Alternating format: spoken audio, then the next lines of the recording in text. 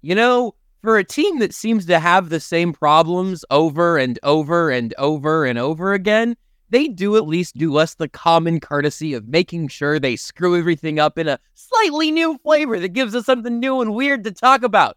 Welcome to the show. It's going to be a doozy.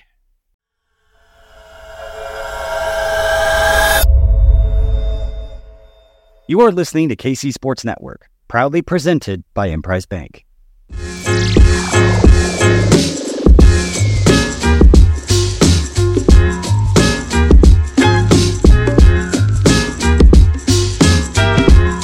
Coming up, the latest episode of Only Weird Games, formerly known as Time's Ours. Hey, look, I'm sure you're a Chiefs fan watching this now. You probably didn't have a great time watching Bills Chiefs, but at least you didn't drive down from Minnesota and then miss your podcast because you're driving back to Minnesota after the game. It could be worse, I suppose, as Seth Kaiser makes the long trek back up to the Great Wide North. It's myself, Joshua Briscoe, alongside Nate Taylor, with you here for this edition of Only Weird Games. Nate, how are you doing? Well, Josh, sometimes it's about sacrifice and teamwork and accountability. And, when Seth can't be here, I know I got to rise to the occasion, right? I have to be here to be both a reporter, an analyst. I can't even talk. I'm coming off the COVID list, literally. Shout out to our lovely folks at Sandlot, because man, this hoodie is comfortable. I am in my most comfortable state, willing to try to provide clarity and some proper perspective. While, Josh just has the privilege, need I say the honor, Josh, of 10 hours of her husband complaining something to the effect of just why? I mean, I just picture them in the car, these two lovebirds, and him going Nancy Kerrigan for 10 straight hours. Why? Why, God? Why? Why did I do this to myself? Why do I have such lovely friends who are welcoming, and why do I root for the team that just happens to have the best quarterback on earth? And why didn't Kadarius Toney check with the down judge? Or why didn't the down judge check with Kadarius Toney? Or why did the most incredible football play just not count? So look, as some of you all know, I had the vid. It was not great, but I am here, and Paul, we still here, baby. Paul DeSantis, we still here. We can have the virus, and we can still be here. Hallelujah! Thank you to the medical expertise. But look, Josh, it's one thing to be in the press box and be like, whoa. I see yellow handkerchief on the field. It's one thing to see that from the press box. It's another to see that thing go from touchdown to yellow flag indicator on CBS's broadcast, and then to tell your 8-year-old son, hey man, hold on a second. Yeah, but they're probably going to lose now. they're probably going to lose. So I'm ready to give all my thoughts, because I chose to try to rest, and I really wasn't on Twitter much yesterday. I still wrote a story for The Athletic. And obviously my great editor, Mike Samson, was obviously just great to deal with. Just like, hey, can't be there, but obviously you're going to write as best you can. And I think I missed the game of the season. And that's kind of wild, but at the same time, at least I have all of us to really give, I think, proper perspective, not just about yesterday, but as a season overall, and then really what it means moving forward.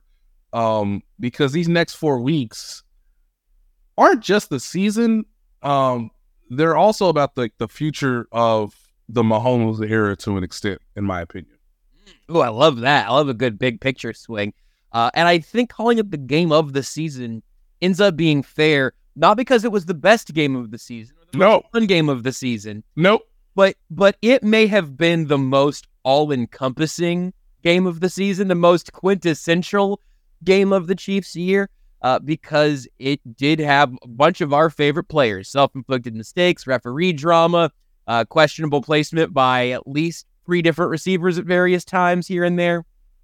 So we have a lot of things that feel relatively normal at this point, things that would have formerly been weird that are now kind of like, yeah, just things that happen during Chiefs games, which is why, even though it's not the thing I want to spend the most of the show on, I think it's at least the most newsworthy, especially, and man, I don't know how you even process not being there for pressers yesterday, Nate, because I have never seen Patrick Mahomes like that on the sideline. Mm-hmm. I have never heard Andy Reid like that at a podium, and I have never heard Patrick Mahomes like that at a podium. And I've never heard a ceiling tile fall on a couple members of the media during Chris Jones' time at the podium. These are all things that happened after the game. At least the first 2 related to the refereeing. The third one, I don't know. Maybe that one's about getting that tax bill passed pretty soon to start those Arrowhead renovations. I'm not sure. Maybe if they can cuss Todd Lebo, they could get some points in the polls. I don't know. Hey, they said, hey, where they at? Where they at? Okay. Hey, you ready to pop it? Pop it. Move a little to the right. Move a little to the right. Pop it on them. Like the ceiling tile. Like, thank you, Pass Lou. Yes, the ring kind of caved in. Yeah, the sky is literally falling in Arrowhead. Perhaps on the season, perhaps on a 50-year-old stadium that's, they tell us is iconic and historic, and like the house that Lamar Hunt built. Hey, pop the ceiling. Like there's no better time than now. Hey, you up there? You up there? Pop it on him. Pop it on him. You see Talebo? Yeah, I got eyes on Talebo. Are we ready? Pop it on him. Like. Also, by the way, PJ Green from I believe Fox 4 was the one who caught a ceiling tile. What a hero. In probably a less of a drop percentage than the Chiefs receivers this season. Can I say that? Definitely. No question. No question. Now look, he's only had one ceiling target this year. Yeah, 1 for 1. But he's 1 for 1. He caught it. I mean, he prevented maybe a hospital bill or 2. Yeah. So there's 2 examples I'll give kids about Patrick Mahomes and his anger, his fury. There are 2 times in my time covering the Chiefs where he had a similar level of, a level of anger that was seething, right? That was apoplectic. The first example, and nobody remembers this because it was not on camera, and I think it actually took Patrick a little bit of time to sort of come to grips with the fact that it was the 2018 AFC Championship game. No one saw this. This was only in the locker room. Yes, you could describe it as passion. Utterly distraught that they lost that game in the AFC Championship game to the New England Patriots in overtime after they didn't score at all in the first half. And it was only behind, the television cameras. And what's so fascinating about that is he has to sort of stomach it all. Maybe less than 30 feet away from him is Dee Ford, who's contemplating perhaps the biggest moment of his career, for also being offsides. And then of course he gets the knock and they say, hey, Tom Brady wants to talk to you. And he goes, wait, what? And so that's when him and Tom really build their relationship. is Tom Brady coming to him and saying, like, I know you're frustrated, but like you are doing things so well at such an early stage of your career.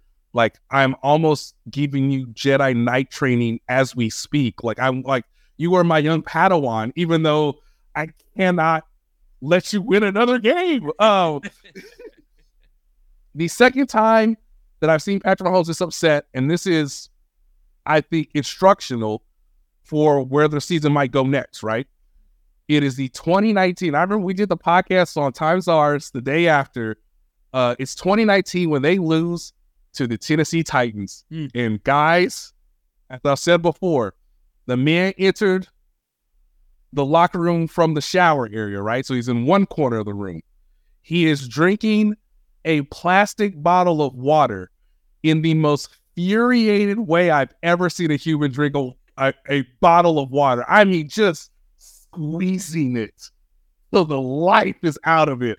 But also, no drops of water. No drips, no drops. Takes it all in. Doesn't say anything. Just kind of eyes everybody. He has great peripheral vision. We all know this. He probably noticed that. I noticed that, like, I probably shouldn't talk to him, but man, he is. What did that water bottle do to you? And of course, he's coming back.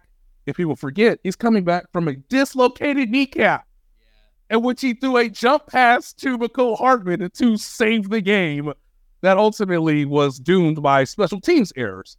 So all the way from one corner of the locker room to the opposite diagonal corner of the locker room, doesn't say anything, just takes his anger out on a bottle of water while never letting a drip of it go. They never lost a game in the 2019 season. Now, you may say, Nate, this ain't 2019. And I'm saying, baby, you right. The point is, this is the first time he's shown the same amount of frustration and anger and cursing in public. He's never done that before. And sure, you could say that the target is, you got to put the anger somewhere, and it's better to let it out than to internalize it.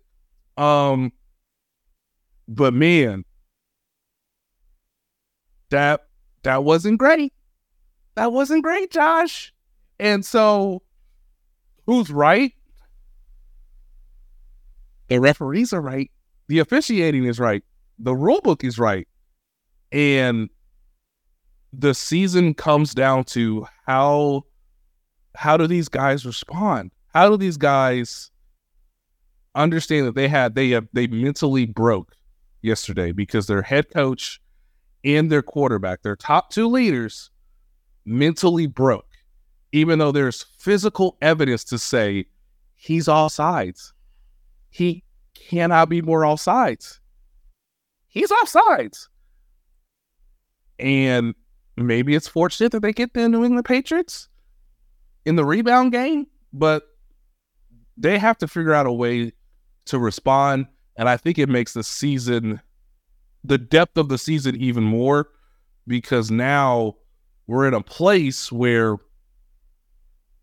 they have to shift through their own issues, and they're really forced to address them in a way that they have never had to do before in the Patrick Mahomes, Andy Reid era, when it comes to offense and a lack of execution and ultimately a lack of concentration. But I've seen Patrick Mahomes upset before. It's just the rest of the world didn't see it until yesterday. And how they respond is going to be really, really fascinating moving forward.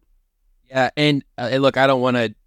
If we can get away from the offsides call within the first 15 minutes of this show, that'll be a win for me.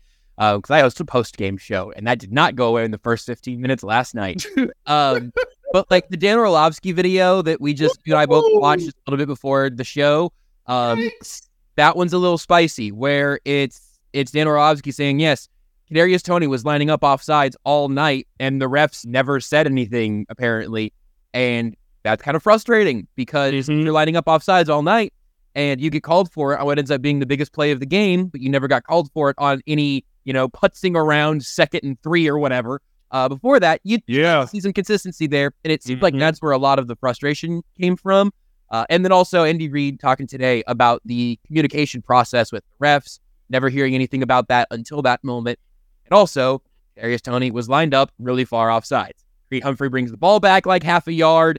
Toney's lined way up. He kind of like gestures at the ref. He's supposed to be on the line. It wasn't really him checking and getting confirmation. So that out isn't really there. But on Andy Reid's post-game presser, my like hot take of the Monday is, I guess it was my hot take last night too. Mahomes is getting a lot of flack in the video where he's still cursing and talking about the call when he's having his handshake moment with Josh Allen. It doesn't look great. It's not great. Well, I think Josh Allen goes to Patrick to say he wants more clarification, right? Yeah. Because what's funny, I think to Josh Allen's naked eye, he can't tell where the infraction is. So I think he goes to Patrick to say, good game. Obviously, there's a ton of respect, admiration. They don't even say all that. That's mumbo jumbo. They've said that like 6 times. The issue is, hey, dog, what they say to you? What they say? You get an explanation? I couldn't deal. And then it's not Josh's fault for him to be curious. Yeah, it just absolutely. It just so happens that it reignited Patrick again, and then you saw what happened, which is him saying it was a terrible bleeping call. And but it isn't. Oh no. God. Tell Tony that his foot. I'm gonna give a quick shout out to Holly real quick, who's had to do her normal work week. Well, obviously dealing with my nonsense. And I said, look, it's a multi-billion-dollar industry, y'all. We know you on DraftKings. We know you on FanDuel. Okay? Ideally, just DraftKings. We know you on BetMGM. But mostly DraftKings. Okay? If you go split it up, DraftKings got to get 50%, right? If BetMGM and them other dudes, they get the 25, all right? But I'm saying that because BetMGM is the athletic sponsor and DraftKings it's for this show. So thank you, Lord DraftKings. With that being said, hey man, it's a multi-billion-dollar industry where the ball isn't round. But where is his foot? Right. The whole industry comes down to where is his foot? And do guys of a certain age know where to spot the ball? Okay? And hey, bring the chains out. That's an exact scientific, factual way to measure line to gain. If necessary, grab a note card, fold it in half. In possession of who has the football. Bring the chain gangs out. Okay? Actually, get off me with your AI. Get off me with your cyber tech, your chip in the ball, your next gen tracking data. No. Where is his foot? It is his foot where the football is. Is it parallel to the football? Okay. But you would think, in a sport called football, that might actually be a good thing. Maybe that's what Tony thought. Multi-billions of dollars were decided, potentially. Because where's Kadarius Toney's foot? Now, with that being said, Josh, can I bring it to a level that no one has said or thought about quite yet? Okay. Yeah, please. Can I bring it here before we move on from Footgate? Yeah. Kadarius Toney's foot. Now look, Kadarius, the ball's right there, baby. You just gotta peek. Give it a little peek, baby. Give it a little peek. Josh, is it Andy Reid's responsibility to tell Kadarius Toney where his foot should be before the play starts? Not in that sense, no. No.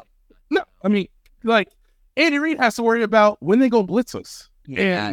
It's like Kadarius Toney is like high school coach or elementary school coach or whatever, probably. And then Hey. And of course, Andy's upset because, as Darren Orlovsky pointed out, and you so eloquently described, he's been doing it all game. So if you ain't got an issue with it in the second quarter or the third quarter, don't come at me with this idea that now he's offsides. Okay, from a human standpoint, I understand and I empathize with you. But also, coach, he not barely offside. He not an inch or two, like he said today. His whole foot is covering the football. That's why homeboy had to go, hold up, is his foot where the football? They trying? Mike Carr's like, they not trying me. I'm the devil judge. Don't try me in the biggest moment of the game. Well, no. When the ref has to do the hold up. When you have to lean to ball is back there. It's when the ref's like, all right, yep, second down, yep, 11 guys on the field, yep, see 7 on the line. Hold up. Where's the football? Where's the football? I can't see it. Kadarius Toney's whole foot, but where's the ball? So it's not Andy Reid's job. Is it Patrick Mahomes' job to tell Kadarius Toney where to put his foot in? Not by an inch, no, or not by 3 inches, no. Mahomes is like, who's the mic? What coverage are they in? What is the down and distance? Where's my initial read? Josh, whose job is it, baby? To tell Kadarius Toney where his foot gotta be or where he needs to adjust in the middle of the game. I would like for Kadarius Toney to look at the football and realize it's probably his responsibility to get not offside. That's not what I asked you, baby. I mean, it's you're right. Yeah. But also, make this about position coaches? What's the receiver coach supposed to do? I would think that, you got those tablets on the sidelines. You know the one that Joe Cole smashed? Yeah. I would think that part of the point of having a position coach on the sideline with the tablet during game day would be to see things like Kadarius Toney lining up offsides every single play, and then maybe to note that and tell him to scoot back a little, just a little scooch back.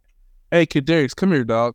Hey, man, you read a hell of a play on the first series. I know we didn't score, but that was a hell of a Terrell Davis impersonation.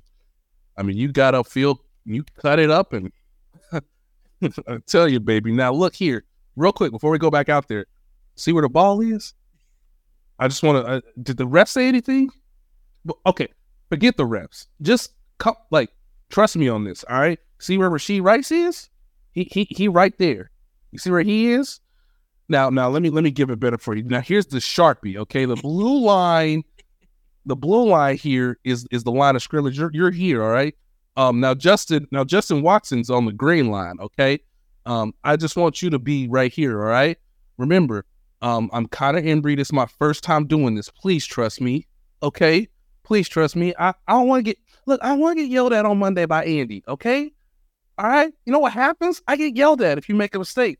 You know how many times I've been yelled at because y'all dropped the ball? Just trust me on this, baby. You on the blue line. Come on. So look, I don't know when we're going to talk to Connor Embry again, but I do know what? That's his responsibility. Everybody else did the job well, except for Kadarius Toney. You're the position coach. That's your responsibility. It's a minor teaching point that you are supposed to give him. Whether that happened, I don't know. I'm just saying. He had offsides reps in the first half. They could have talked about it at halftime. Things happen on the sideline. Yes. Look, I don't know what Chris Jones and Joe Cullen talked about, all right? At least they were talking. But they were talking, and somebody made a point. Yep. And if the player disagrees with it, cool. I did my job, coach. When we had a coaches meeting Sunday night or early Monday morning at 5 a.m., you bet not yell at me, because, look, CBS got me. I was on Chris, okay? And you see what happened? They didn't get another touchdown, okay? Because Chris got up in that you-know-what. Now, look, this is the greatest argument for Eric Bieniemy's absence. Yes. The lack of the coordinator coming down to the, and I saw this all the time, the coordinator come down to the position coach and be like, hey, we good? I'm thinking about doing this, and this, or Andy wants this, or me and Patrick have talked about this. Now that we set him up with this, but just so you know, if he holds, it ain't gonna be you and him. It's gonna be me and him next. Okay, so I just want to remind people that it's both small, but it's also so grand because it involves everybody. And the idea that Kadarius Toney could do that for an entire game and not be coach. Yes. Coach. Thank you for saying it. 'Cause look, again, I wasn't there. I wasn't at the game yesterday. I don't have the ability to see what the conversations on the sideline are the way I am for all the other games this season. But it's there. That's the last point I wanted to make, is that, like, it is both the player and the coaching staff. And it's not totally Andy Reid's issue, because that's why you have assistant coaches. But either he's not coaching the assistant coaches well enough, or the assistant coaches aren't being as thorough in their coaching points to the players, or the players are just negligent. And so, And that's all bad. yeah, and I just think Connor Emery's probably involved, because you would have to assume at some point you're a position coach there for a reason, both small and big, but your whole responsibility is that position. And we're going to get to, don't worry, Ross, we're going to get to the accountability piece. But that's just the last thing I want to say, is what Dan Orlovsky showed you is, if he can see that, Connor Emery's got to see that, or Matt Nagy's got to see that, or somebody like, I don't know, Joe Blankmeyer, the pass game coordinator. Like, somebody's got to see that and get that to Kadarius. And if they did, cool. But if y'all didn't, then, like, that's just as bad of coaching as it is the refs saying, well, we saw it all game, but you didn't warn us. But we saw it all game. Why'd you choose to do it now? But we saw it all game. Why didn't you warn him? Because it was egregious. This is also the first time that Carl Cheffers has said something on the record where I've been like, wow, that's not the same man I read. It said an accurate quote. It's so egregious we don't have to give a warning. Wow. Guys, it's gotten so low that Carl Cheffers is winning. He's beating you guys. Not because Matt Derrick had to he had to begin his final question, and as he was the pool reporter there, Matt had to start his final question with I'm paraphrasing, I don't have it in front of me, but it was very, very close to. And I'm asking this respectfully, just because Andy Reid said it was embarrassing, but ... Like, that's where we were at. That my last little thing on just like the Reid post-game side and Mahomes post-game, that, Nate, is a fabulous point and a devastating one, because it's another tangible coaching problem.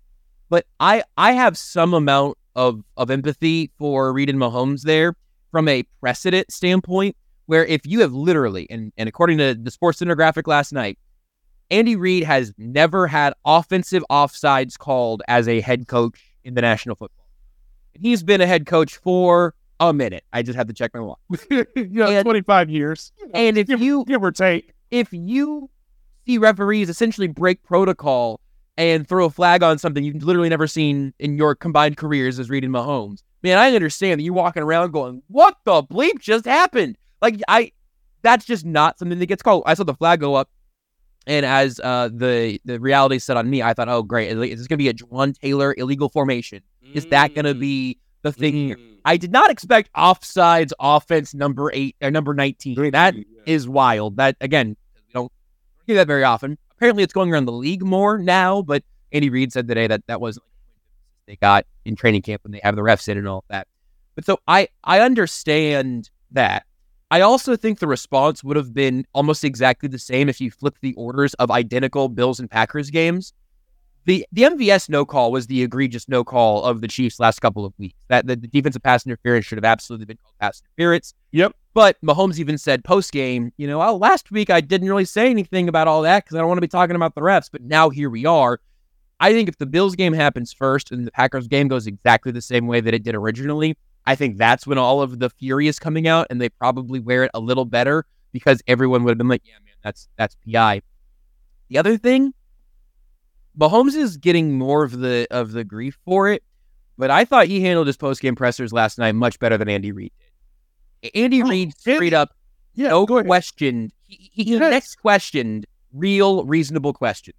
The aforementioned and then later allegedly concussed Todd Lebo had the gall to ask about the lateral on what would have been the most notable play of the NFL season if it had counted. And Andy Reid said, I can't believe you're even asking me that right now. Next question.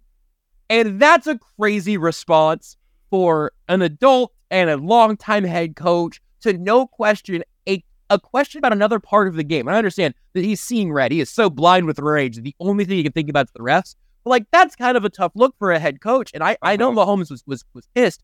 He was ready to go for his post-game presser before Andy Reid was. I think Lebo or Matt Derrick called him that. And he was ready to go. Mahomes did not want to be there. He did not want to be having that conversation. He wanted to be out of the stadium.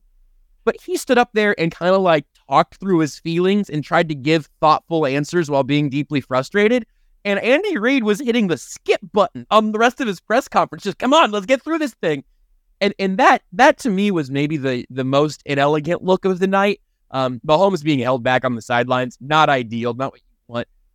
But Mahomes postgame, I thought was fine. And maybe he'll walk it back a little bit on Wednesday, like Reid did a little bit today. But that, I think, that's one other aspect of it that was interesting to me. On your original point there, though, Nate, with it being coaching, you asked Andy Reid today in his Monday Zoom, you brought a perfectly sized quill and scroll to ask, say, Coach, you're known as a coach who is really detail oriented. So what the hell is happening here? You phrased it better than I did now. I'm paraphrasing. But what did you get from him on that one? And what do you think the reasonable answers actually are? Because we heard a lot of the same stuff again from Andy Reid today. Yeah. You know what most people will say about a team that consistently has penalties at the inopportune time, that turns the ball over. Oh, shout out to the What happened there? Nate did a thumbs up and a little bubble pop. My Mac. Every time you say COVID, put a little mask over your face. But okay, let me do this in a numeric better way. Obviously, consistent penalties. A team that has turnovers, more games with turnovers than not turnovers. A team that struggles to score in the fourth quarter. Balloons are, for those listening later, balloons are surrounding Nate for some reason. And a team that consistently struggles with concentration, lack of execution, i.e. drops. We would say that's an undisciplined, not coached well team. We would say that, especially if it had been continuing from week 1 through yesterday. Week 14. So, Nate's laptop is pulling a Chiefs wide receiver mistake. It's just amazing. So, look, with everything that's been said, how can you fix this? We have all identified the problem. How does a Hall of Fame coach fix it? And his short-term answer today was, I am a teacher. I have to continue to teach. My players have to continue to work. I understand that. But they have a systematic issue that, what's the most objective way I could say this? They have a legitimate issue that cannot and probably most likely will not be solved 100%. But the reason why I asked that question today was because for much of the last week, especially after the Green Bay game, a large segment of the team just wanted to disregard that loss because they could easily point to a egregious pass interference penalty that wasn't called. But he's offsides.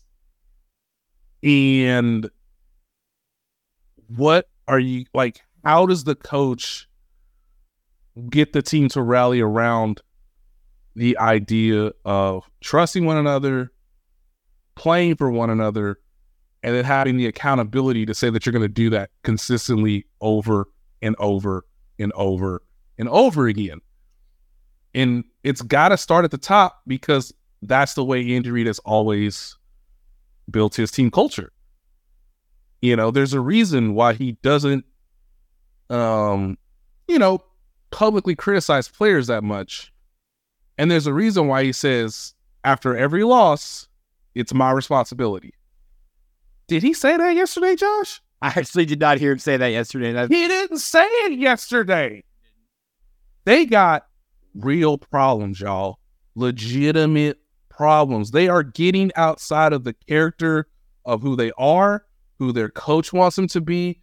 And look, I love Jerry McKinnon. But I'm prompted. You cannot say, man, that the refs had it out for us, huh? I'm sorry. You can't do that. So the reason why I asked the question is Andy going to be willing to admit fault? And is he going to be willing to build accountability back with himself, back with his coaching staff, and see if it cascades down to the rest of the team?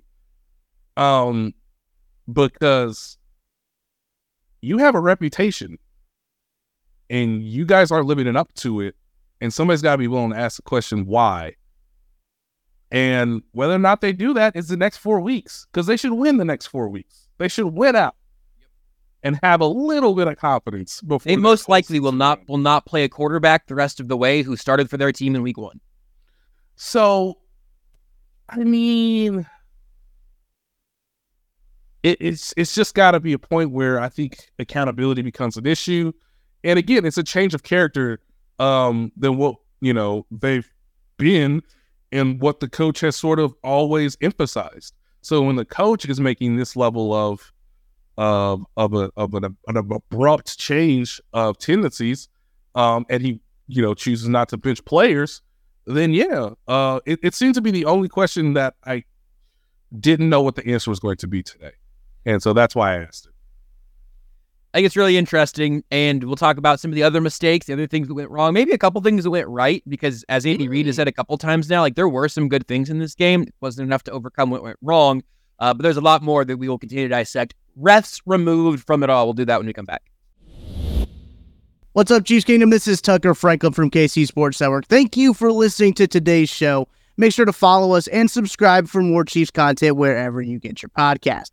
If you want to support us further, you can shop the latest collection of KC Sports Network merch in partnership with Sandlot Goods. You can find hats, shirts, hoodies, and more at sandlotgoods.com. You can click the link in the description for more information. This episode is brought to you by BetterHelp. The holiday season can be a very busy time, and it can also be a time of giving to your family or to your community. It can also be a time of a little bit of extra added stress possibly to your life, whether it's from holiday travel, financial stress, or from being around your family that can add extra stress to your life. You might be extra focused on giving to your family or to your community, and maybe losing a little bit of giving to yourself. The holidays are always a great time to give to others, but sometimes it might be better to sometimes focus on yourself as well. So whether that's by starting therapy or going easy on yourself during tough moments, or maybe treating yourself to a day of rest, remember to give yourself some extra love during this holiday season. Therapy can be a great way to give yourself that extra love. It can make you feel grounded. It can help you remove some extra stress, maybe from your life, or help release burdens that you might have. So if you're thinking of starting therapy, give BetterHelp a try. It's entirely online, designed to be convenient, flexible, and suited to your schedule. All you have to do is just fill out a brief questionnaire to get matched with a licensed therapist, and you can switch therapists at any time for no additional charge. In the season of giving, give yourself what you need with BetterHelp. Visit BetterHelp.com/KCSN today to get 10% off your first month. That's BetterHelp.com/KCSN for 10% off your first month. We're driven by the search for better. But when it comes to hiring, the best way to search for a candidate isn't to search at all. Don't search, match with Indeed. Indeed is your matching and hiring platform with over 350 million global monthly visitors, according to Indeed data, and a matching engine that helps you find quality candidates fast. Ditch the busy work. Use Indeed for scheduling, screening, and messaging so you can connect with candidates faster. Leveraging over 140 million qualifications and preferences every day, Indeed's matching engine is constantly learning from your preferences, so the more you use Indeed, the better it gets. Join more than 3.5 million businesses worldwide that use Indeed to hire great talent fast. And listeners of this show will get a $75 sponsored job credit to get your jobs more visibility at Indeed.com/Blue Wire. Just go to Indeed.com/Blue Wire right now and support our show by saying that you heard about Indeed on this podcast. That's Indeed.com/Blue Wire. Terms and conditions apply. Need to hire? you need Indeed. Without the ones like you, who work tirelessly to keep things running, everything would suddenly stop. Hospitals, factories, schools, and power plants, they all depend on you. No matter the weather, emergency, or time of day, you're the ones who get it done. At Grainger, we're here for you with professional-grade industrial supplies. Count on real-time product availability and fast delivery. Call, clickgrainger.com, or just stop by. Grainger, for the ones who get it done. You want to go offense or defense first, Nate? I think there's stuff to talk about on both sides. Let's go defense because does Joe Cullen need to scream like that every time?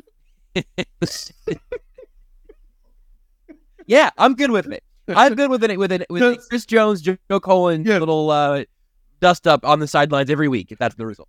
Yeah, does Chris Jones need to yell at Joe Cullen every week? That's where we are. No, I thought Nick Bolton got into a rhythm. It took him about a quarter and a half, in my opinion. So look, it was smart for the Bills to sort of attack the middle of the field, especially with play action. That was the first touchdown. We sort of gave you guys the preview for that. Who knew? Hey, if I want to openly question, hey, what's Connor Henry doing or what's his responsibilities? I at least have to say that, man, I don't know what Dave Merritt's doing, but Marty Connor was a completely different player this week. We got to stop saying Dave Merritt's name out loud because he shouldn't be here next year. He should be getting promotions as often as people want to give them to him. Guys, Marty Connor played really well. The crazy thing about this is, and I know there's been discussions about, hey, Chris Jones, if the offseason goes a bit differently, how different is the entire receiving room or just the roster or just the overall tenor of the season? I think that's something that Kent and Matt have continued to discuss on the laboratory, and I understand why. But we're also forgetting that a unprecedented L'Jarius Sneed season is kind of starting to be wasted now. Because Stephon Diggs didn't want to run routes anymore in the fourth quarter. Didn't want to run them. I don't want to run routes against this guy. I hate this guy. He annoys me. I'm fed up. Dude, I'm getting old, okay? I'm 30, all right? Stop punching me on every play. Stephon Diggs and L'Jarius Sneed had a great tussle for a quarter. And then Stephon Diggs didn't want to fight no more. He's just like, man, come on, dog. Come on. So L'Jarius Sneed is having an unreal season, and it's getting lost. I don't know. Should I early downs with Matt Dickerson? I don't know. I don't know what Neil Farrell did. I don't know. I don't know. I don't know. What I'll give you one. Yeah, what else do you have, Josh? I fully expected the way that, and they did this to some extent. I should have, if I would have been smarter, my DraftKings I could have probably fine-tuned this. But I have photographic evidence that my thought for the Bills' offense in this game was going to be go for the middle of the field, feed your tight ends, and ultimately, as I should have been thinking about before the game, your running backs through the passing game. Because you don't have your best coverage linebacker in Drew Tranquill, having Bolton back, some ups and downs notwithstanding in the missed sack. Josh Allen will do that to you, but also, you had him. Those are so tough to let go, I would imagine, as a defender. The moment you're working for all week is quarterback. Same with Trick McDuffie. Trick McDuffie's he's not supposed to move like this. Yeah, and that's frustrating, and it's also, kind of Josh Allen. But when your best coverage linebacker isn't out there and you have been spending most of your season with just one of your top two linebackers out there, having Drew Tranquill return to this defense and fingers crossed, knock on wood, salt over the shoulder, maybe Drew Tranquill and Nick Bolton play together again at some point. The only thing that the Bills tried to pick on is suddenly fixed. Safety play, you mentioned Shamari Connor, Brian Cook on IR now officially. That was the corresponding move with Nick Bolton. I'd imagine we don't see him again this year, but the Chiefs haven't said that, so I don't know. We're also pretty late in the game, so 4 weeks to 8 weeks suddenly the season. Yeah, it's gonna I don't know if it's fair to Brian Cook for anyone to expect him back unless they make the AFC Championship game, and even then, you might still be wondering about snap allocation and is he in rhythm? And again, the intensity and the I mean, coming back from early December to like playoff football is not ideal, especially for a player who's young and doesn't have a ton of experience in the postseason in general. So yeah, I think it is fair, Josh, to say that like it's okay if you don't expect Brian Cook to be another, factor for the rest of the season. But it is impressive that with a week's time, Jamari Conner did make this level of jump, knowing that he's going to get more snaps as the season goes along. And I think seeing more of him is probably a good thing for the long haul anyway. Mike Edwards is moving up a spot, obviously. John Bush only played 3 defensive snaps, played a bunch of special team snaps. Wouldn't surprise me if he got an actual roster contract after all of his call-ups are done, although he's probably close to that now. Didn't they have to call him up earlier in the year for a game? I can look that up here in a minute. I'm not sure off the top of my head. Not that important. But you have a safety who, while he was the odd man out and after training camp, you have a safety who did play safety in your defense last year, in addition to the rest of those guys. So I feel pretty good about all of that. And I have spent a little bit of time thinking about the future of the Chiefs because that's the sort of thing that this game will lead you to eventually. And I don't really want to think about this defense without Chris Jones. And it really is frustrating that mere competence on offense, and this team is the flying away favorite to win the AFC because of how good that defense has been. Yeah. And that's also with, and again, this is a credit to Steve Spagnuolo and Joe Cullen, and again, Chris Jones, because I think he's in these conversations just as much as like Patrick Mahomes is with Andy Reid and Matt Nagy, right? In terms of how do you want to attack the opposing quarterback. So Chris Jones moved around a little bit more as the game went along. That freed some things up for, George Karlaftis, for Charles Omenihu. They each got a sack. So they have a legitimate pass rush when given the opportunity, especially when a team has to throw the ball and everybody in the stadium knows it, which is where you want to lean on your pass rush. So Spagnuolo didn't have to blitz a ton in the second half the way he did in the first half, where he felt like, man, we're chasing it. We're trying to keep the offense afloat, and I know if I speed up Josh Allen, maybe something good will happen. Now, yes, you got the interception with Jamari Conner, which I think was a great play by Willie Gay because his entire job was to spy Josh Allen so that he would throw the football and not run, for a 7-yard gain. If you watch that replay, Willie Gay points back to the coaching staff and says, yes, like the fact that I prevented him from running increased our chances because he threw the football into traffic. For Jamari Conner to make a really nice interception. Man, they still struggle against the play action pass. It's going to be a little bit different with the New England Patriots up next. But they actually weren't bad against the run. And I don't know how many times we'll say it this year where it's like the opposing team did not score a touchdown in the fourth quarter. And they lost. Like, this is, the Green Bay Packers were forced to 2 field goals in the fourth quarter, and they won. The Buffalo Bills were forced to a field goal in the fourth quarter, and they won. They only gave up 1 touchdown to the Eagles in the fourth quarter, early in the fourth quarter, and they won. We don't even have to talk about the Denver Broncos because, my goodness, 5 turnovers. But yeah, in all these games, the defense has actually never been like the issue. Like, we have yet to see maybe this is the funny part, maybe we would have saw it had the Kadarius Toney touchdown counted, because it would have forced Josh Allen into a gotta win touchdown drive with less than 2 minutes left. They have not had to deal with a quarterback outside of Tua Tagovailoa, and that was to just potentially tie the game, or if they score a touchdown, hey, maybe you contemplate going for 2 in Germany. They haven't been pushed. Like, the defense has not been pushed this year to be like, all right, guys, it's one of the best quarterbacks in the league, and they have the ball, and it's kind of one of those games where the last team who has the ball wins. Good luck. Like, they've given the offense time and time again opportunities to be heroic.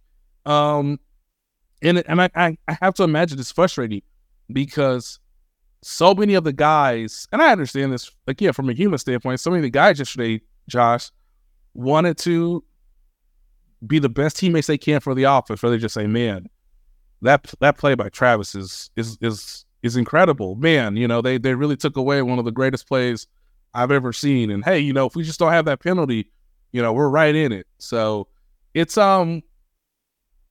something where even without his best 11, or let's say his best 14, based on who rotates, Steve Spagnuolo and the defense still got the job done. And you hold that offense to 20 points, you got to win that game. There's just there's just really no way around that. It's deeply frustrating. So let's go back to the offense. The first 58 minutes of it, ideally, Tony Romo was on it early. His quarterbackness really came through in a big way.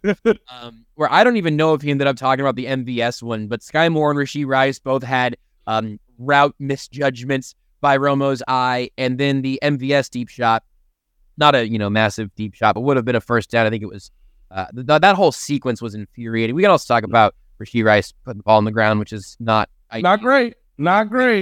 But the MVS one, I saw the dots for during the game, and MVS is just curling it off and just chugging at full speed right toward another MF in safety, and he's just heading that way. And Mahomes throws the ball, and in real time, it's like, oh, Mahomes put it behind him. That's kind of weird. No, it's not, because there was some acreage right there that if 11 now he won't understand what we're talking about here, of course, but if 11 just slows up right there and squares up and just waits for that football to come out of the rocket arm of your two-time MVP and Super Bowl champion, if you just sit in space, there you go. It's a first down on 3rd and 12. That's what it would have been. Instead, they end up punting. And that was, man, this is the drive for me. It was the 4th offensive drive for the Chiefs. This is the drive for me, because 2nd and 18, can't find any, or he tries Richie James downfield. No, Richie James drops a dime. Absolute dime. I got to change my highlight color on that one. That was green on my Google Doc, and that was not a green play. Everyone's learning about my real-time note keeping.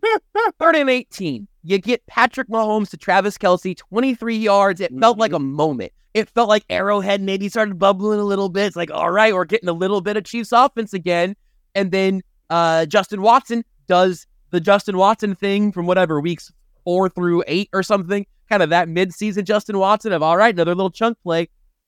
Clyde gets bottled up, loses 2 on first down. 2nd and 12, Kadarius Toney drops it. Would have been 8, 9, 10 yards, probably gives you 3rd and short. Yep. But hey, you know what? 3rd and 12, MVS has grass, Mahomes has him, and he just keeps running towards the sea. And if we have to talk about what MVS said on Friday, they ended up making the rounds courtesy of PJ Green, Fox 4. And then MVS's response to PJ after posting the video, when MVS could not believe what the guy in that video said. I mean, he must have been absolutely beside himself. That has only grown to irk me more and more, because he was playing dumb while PJ was trying to ask a question in a generally kind way, when the truth of the matter, the most factual possible way of asking that question would have been much more rude than the way that PJ did it. MVS on Twitter after the fact claims that he didn't like the way PJ asked the question, so that's why he responded the way that he did, which I think is a load of it. But I digress. Whoa. Hey, Josh. Hey, man, I'm just looking at the roster sheet. Who the most experienced veteran in the wide receiver room? Like, who got the most leadership, stripes on their shoulders? Yeah, I thought it would have been the guy who played with Aaron Rodgers for 3 or 4 years, and now it is in year 2 with Patrick Mahomes. But apparently, I was dead ass wrong, because he doesn't want it. I don't want to do this. MVS doesn't want it. He does not want to be the leader. He does not want to be the spokesperson of that room. He doesn't want it, because he got asked a question about his season not going very well. And he said, this is how all my seasons go. What are you talking about? And I don't think that's quite the dunk you want it to be, man. It's so frustrating. But so it's frustrating and disingenuous. And that's what really pisses me off. Disingenuous really makes me mad. But Coach talks about, like, accountability. Coach talks about, like, playing for your accountability for your teammates, and Patrick says, "Look, I just got to do better, even if the throw is on the money." Belly button. Look on Andy Reid. Last week Andy Reid asked about MVS. he didn't play dumb. He was like, yeah, it's tough. We discussed this at the time. He said, MVS just needs to get in the flow a little more. He played 33. He played 33% of the snaps yesterday. I told you at the time, like, obviously Andy was lying there because he has nothing else he can say about a horrible season from his veteran receiver. But he did not get in the flow playing a third of the snaps on Sunday. And by the way, the wide receiver snap count chart, I think, is just about right. I think they about got it yesterday. Now, So, I wrote a story about Rashee Rice a week ago. Yeah. It's on The Athletic. You can go read it. They kind of referenced it during the game, Tracy Wolfson. So, this is just a small anecdote, kids. I go through my questions with Rashee. It's a good back and forth. He explains things to me. Obviously, I ask follow-ups. I said, hey, thanks for the time. You know what? Let me come back to you. I got one more, and also this works in life. Always go back. Like, always say, what? One more, I know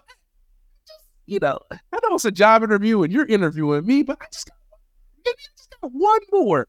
And I said, hey, who's been the guy? Who's been the guy? Who's been the guy that, I don't even like, Rashee. Who's been the guy? Who's been the guy? He said Travis Kelce. I'm going to become the Joker. He said Travis Kelce.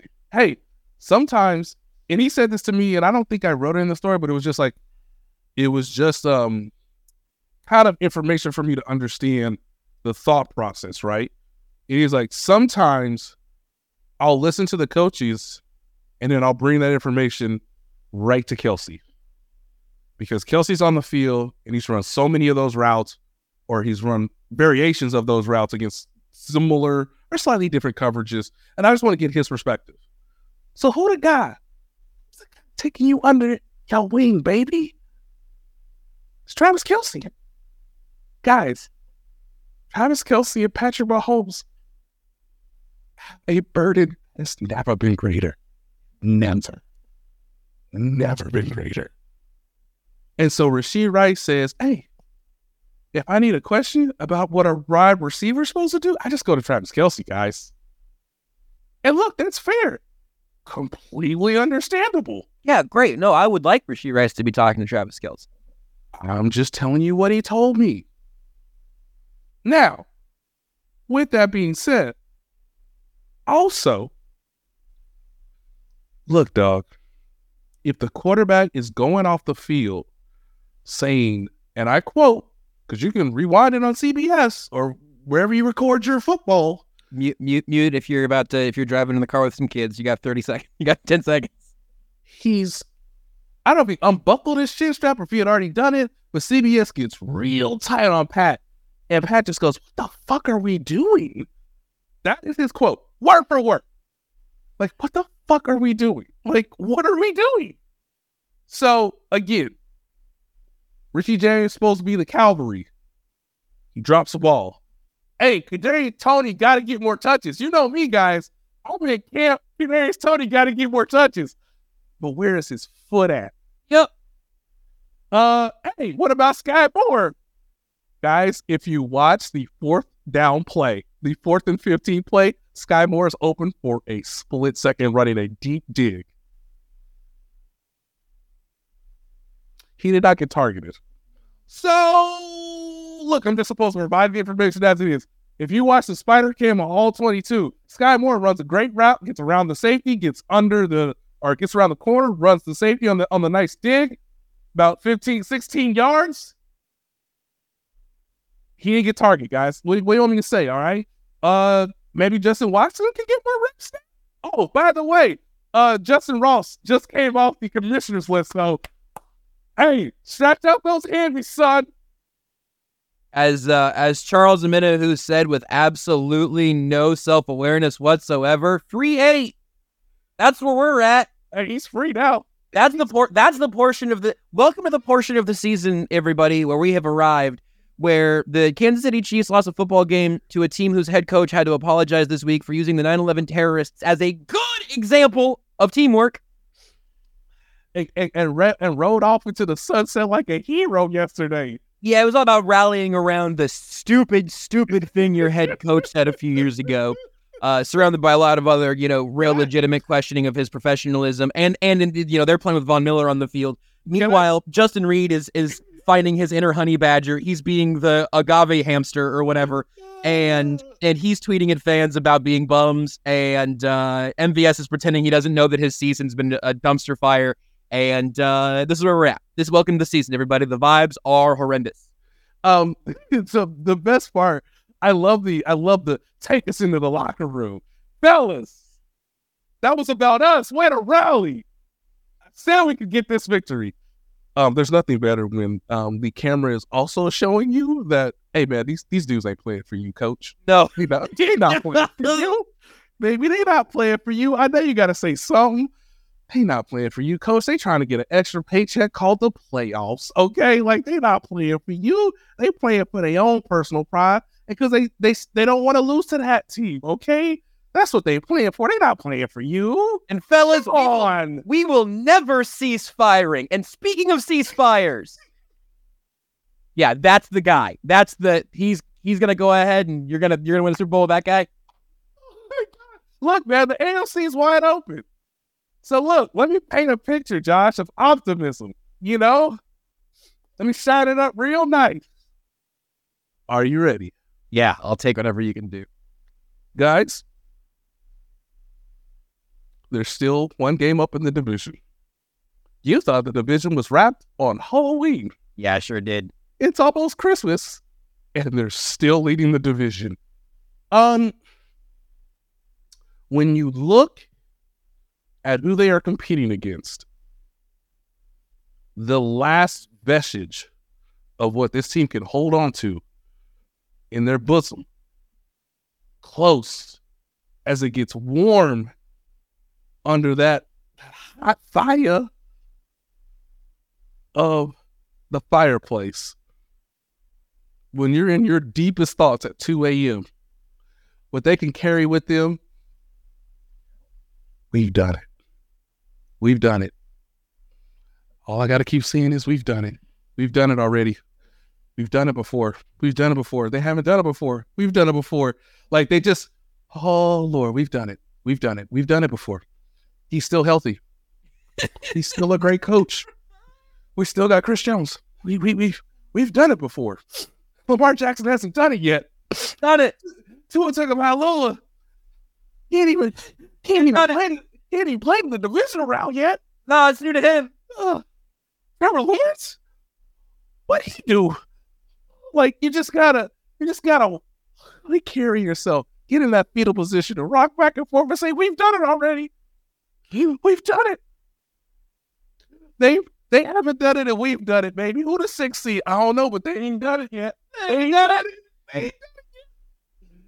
Are the Colts gonna get those playoffs? I don't know. He ain't done it yet. Is CJ gonna lead us to the playoffs? He ain't done it yet either. Hell, he ain't even been there. Oh, that feels nice. That feels warm. Just telling myself, Lord, if I pray to you, you've done it before. You'll do it again, Lord. You'll do it again, because Patrick Mahomes is the quarterback for the team that I root for, and he's done it already. He's done it already. He'll do it again. Now, when we get to the Super Bowl, I don't know what's going to happen, guys. That's the problem. The 49ers exist, and stop rocking back and forth. Turn off the fire and start thinking of a vacation, okay? Because the Super Bowl representative of the AFC is almost being lined up to be slaughtered. Okay? Now, look. That's all they got. That's literally all they have. All they have to hold on to. Hey, MVS, remember, baby? You blacked out. I don't know what substances we gave you, but can you sniff it again? Like, come on. Give this man a bump. I don't know what it is.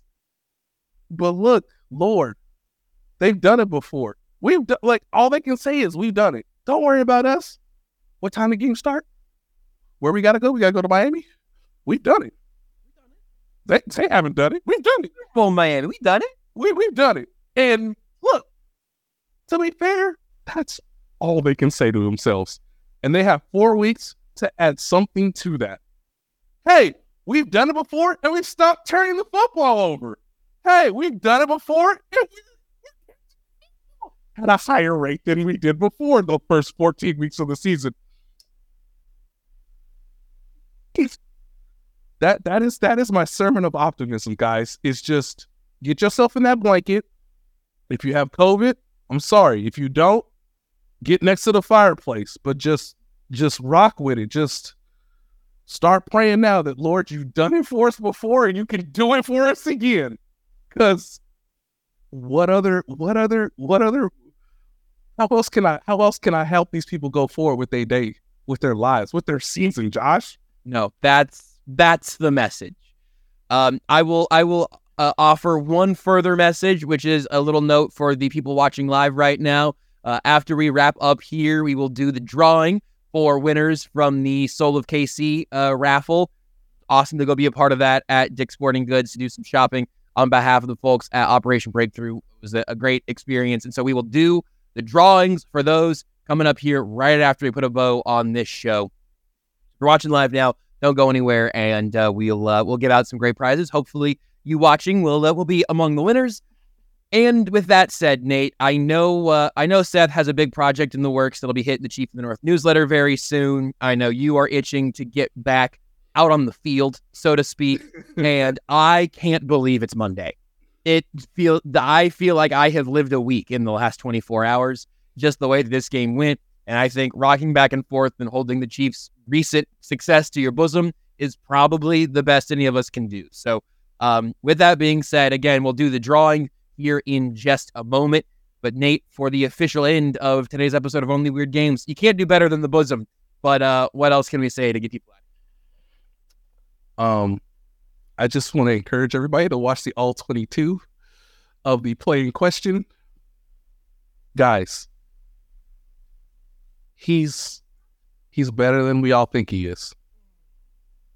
He caught a pass, evaded 2 guys from tackling him, attracted a third from tackling him, and threw a in the moment off platform spiral on a dime to Kadarius Toney. A throw so good he had to catch it. A throw so good, there's no way he could drop this. No way. Everybody know my girl in the stands watching. We just introduced her to football. She ain't ready for this, y'all. She ain't ready for this. Look at this with the game on the line. Guys, he's better than we all think he is. Travis Kelce, it's a play that is we can never talk about it enough. I honestly believe that. We can never talk about that enough. That play was going to do the same amount of psychological damage as the 13-second game to that team. Yep.